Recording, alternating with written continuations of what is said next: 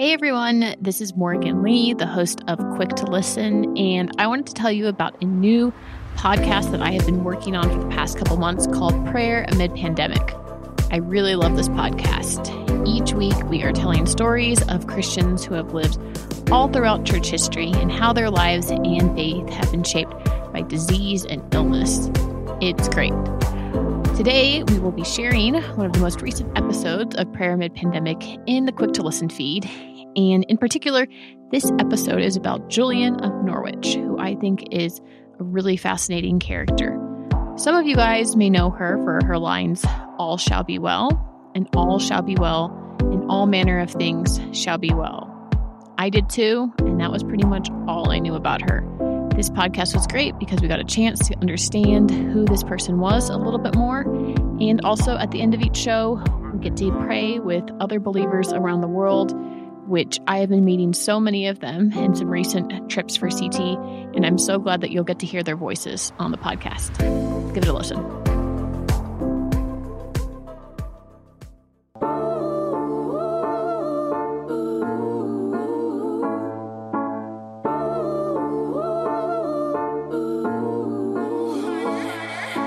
This is Prayer Amid Pandemic, a podcast to encourage and sharpen the church through telling stories of Christians whose faith was shaped by sickness and by praying with fellow believers around the world.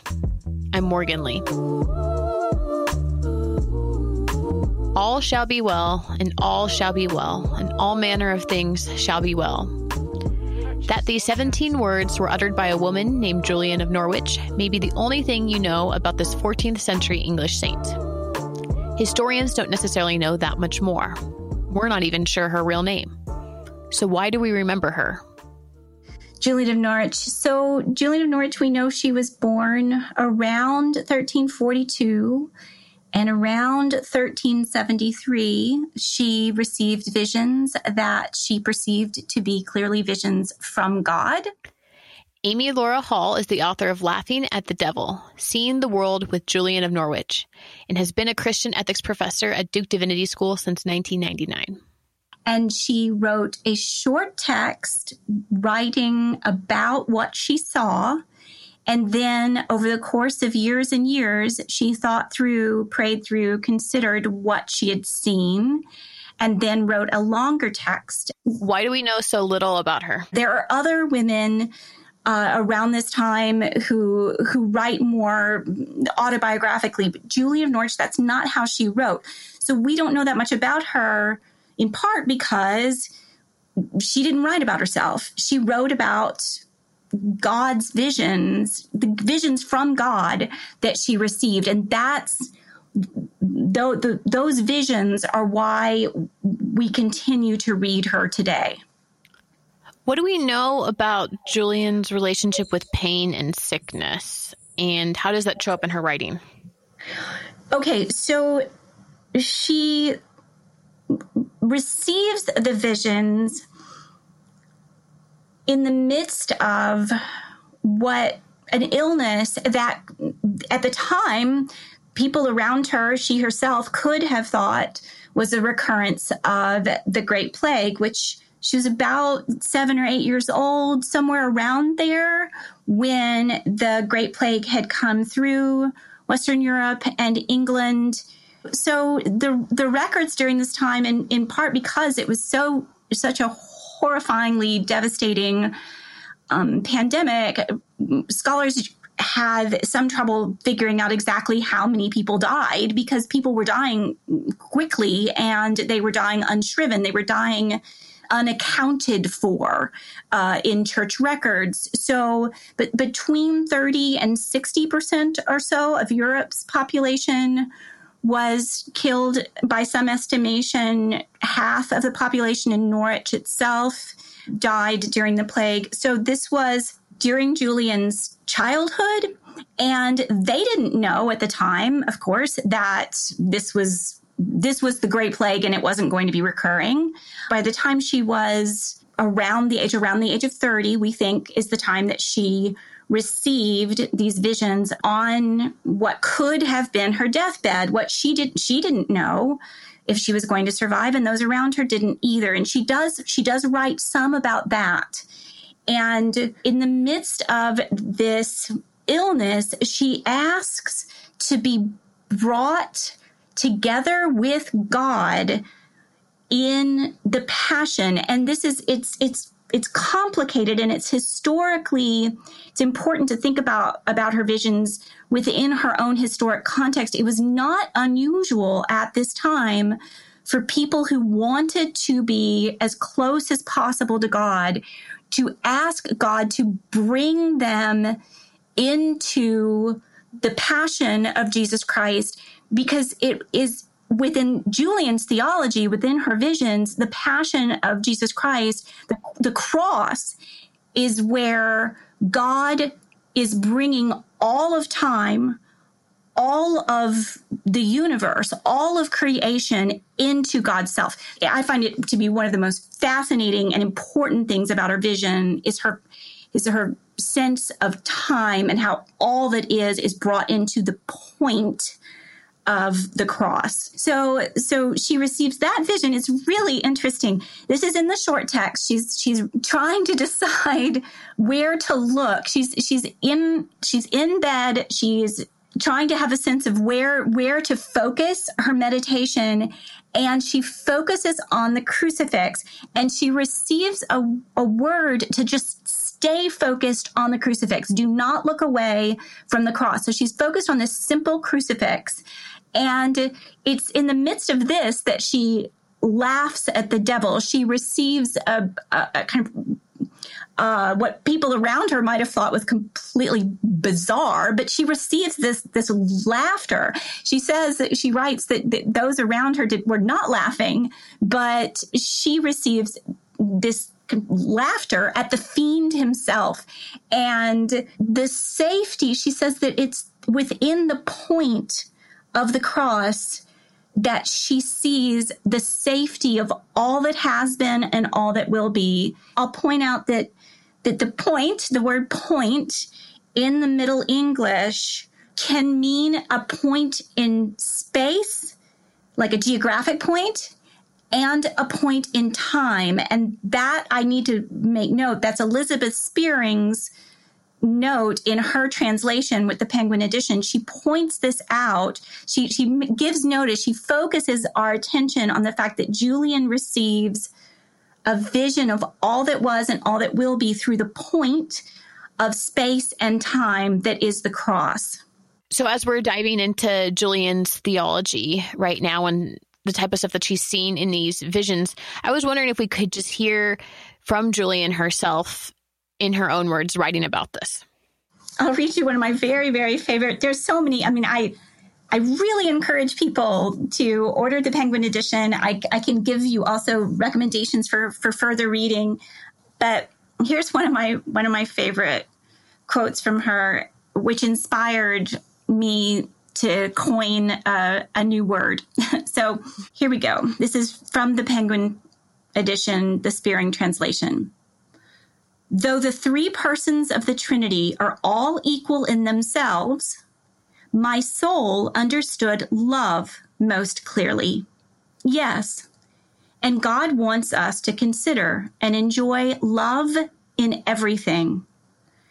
And this is the knowledge of which we are most ignorant. For some of us believe that God is almighty and has power to do everything, and that he has wisdom and knows how to do everything, but that God is all love and is willing to do everything, there we stop. Wow. I love that. But can I just say a few more things about that? Please. I remember when I was reading her the first time, it struck me that I'd been taught all my childhood to believe in God's omnipotence, God's being all powerful. Yes, definitely. I understood that was true, or at least I was supposed to understand how that was true. But what Julian inspired me to try to think through is, what does it mean to believe that God is omniamitous? So what does omniamity mean? What does it mean that God has all love, that God is omni-loving? So this sense that she receives, that God is all loving, that God is omniamity, that is what inspired me to try to write a book about what it would entail for me to continue to try to see the world alongside Julian of Norwich. I'm curious, Amy Laura, would you say that Julian's writings have shaped larger church thought when it comes to pain or sickness? My short answer to your question is no. I don't think she has. And I will say it's hard teaching her with students who've been taught, even many of the women even have been taught that why would you read a little known woman in theology when you haven't read everything that St. Augustine has written? Or why would you read Julian until you'd read everything that John Calvin has written? So it's been difficult in teaching, trying to woo students into reading her words. And that comes from my having taught her for over 21 years now. What do you think, Amy Laura, the church needs to hear from Julian of Norwich today? So, several things. One of the charges against her theology that you can read about, I have a whole section in the book. My book is not very long, but I have a section in the book that I worked really hard on to try to explain this charge against her theology. One charge against her theology is that she didn't adequately take account of structural evil, that her visions are anemic, that she didn't take full account of how horrible, how horrifying her time was, and how human beings with power can utterly destroy other people. That's a charge that some have brought to her theology. I read her differently. I read her as not addressing structural evil from the top. So not addressing like the princes and kings and archbishops, but addressing the forms of evil that can grow, that can grow like a fungi underneath a repressive system. So within a time of plague, within a time of terror, because I started writing this book soon after 9/11, within a time of fear, one way that some people cope is to turn against one another and to see their neighbors as sites of danger and even to see their loved ones as threats to their survival. So one pattern that I am trying to resist as I am reading about our current plague is the pattern to find a group of people who I can separate myself from mentally so that I can feel superior and safe. And I am seeing that pattern in many different ways, not just for people who like the lieutenant governor in Texas who said things I still can't believe he said. But I'm also seeing ways that people who can read the fine print on the CDC website can find themselves feeling better and less irrational, more informed, and therefore better than people who met at a church soon before or even soon after the shelter-in-place orders. So I'm watching how some of us are trying to figure out ways how to mark ourselves, think of ourselves as better than others, and therefore somehow superior and safe during a time when genuinely, now I'm tearing up, I'm sorry. We need to be figuring out how to be together and also to recognize ways that people who are the most vulnerable, people who are in the economic classes who have no choice but to work, or else they're not going to be able to buy food at the very grocery store that they're working in. What we're going through is going to require us to be very courageous in our solidarity and to see one another as kin. And to me, Julian's visions are essential for that sense each morning of waking up and recognizing that the world is ultimately more hopeful than fearful, and that my neighbors are my neighbors. Thank you. You're welcome. Thank you for asking.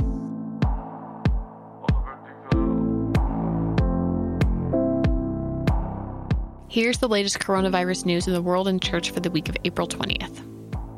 The largest African American Pentecostal denomination has been hit hard by COVID-19. The Washington Post reported that between a dozen to up to as many as twice as many that number of church leaders from the Church of God in Christ denomination have died from the novel coronavirus.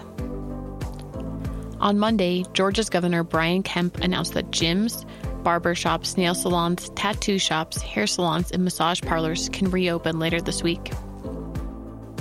He also announced that houses of worship will once again be allowed to have services if attendees practice social distancing, although he encouraged call-in, online, and drive-in services instead.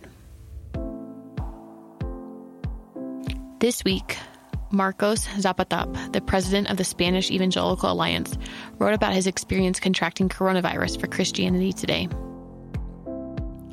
If my platform can be used for something, I hope it is at least to ask our Christian brothers and sisters in the Americas to learn from our mistakes in Europe. Sadly, the United States is already living the reality of this pandemic, and I hope our beloved countries in Latin America keep and broaden the measures that they have put in place. We saw the crisis in China and we said, this is in China, it is far away, and we did not prepare. Then it was in Italy and we said, it is in Italy, it will not come to Spain. In fact, some soccer fans even traveled to the worst infected area of the neighboring nation to attend a Champions League game. The competition was later suspended and is now irrelevant. Days later, COVID-19 landed in Madrid, and those of us who live in other parts of Spain once again said, this is in the capital, we are safe, and we were not prudent. Finally, it arrived in our city and among our own families. We were slow to react, and we paid the consequences. Please learn from our mistakes and take this pandemic very seriously. Zapatap's article and others can be found at ChristianityToday.com or at the link to all of our coronavirus information in the show notes. The COVID-19 crisis is a global one, so we believe it's important to hear from our sisters and brothers in Christ from around the world. Our prayer today is from Gideon Paramalam in Nigeria. Hi, viewers. My name is Gideon Paramalam, an ordained reverend. I'm president and founder of the Paramalam Peace Foundation, and I live in the city of Jos, Nigeria. Lord, God of heaven and earth, God of mercy, God of compassion, Lord, in this period of the coronavirus pandemic, show mercy upon the nations of the world. Show mercy upon my nation, Nigeria. I ask, O God Almighty, that you would replace faith instead of fear in the hearts of Nigerians. I pray to, O God, that you will open up more testing centers, that our medical facilities will be able to cope. Right now, having only 5 testing centers in a nation of 200 million people is truly scary. God Almighty, I pray concerning the impact of coronavirus on our economy, that, Lord, you will have mercy, that those who are less privileged, those on the margins of society, help them, O Lord, to be able to afford the basic hygienic facilities to help themselves to stay safe at a time such as this. And for those, O God, who cannot have food to eat, precious Lord, touch those who are privileged to be able to provide help for those who need food at a time such as this. I ask you, O God, concerning the security situation as it relates to this coronavirus pandemic right now, Boko Haram's epicenter of attack in the northeastern part of Nigeria. I ask for your divine intervention. I pray for those in captivity right now, that Lord, you will visit them, protect them, keep them safe at a time such as this. And I ask, oh Father, that you would also intervene in our homes.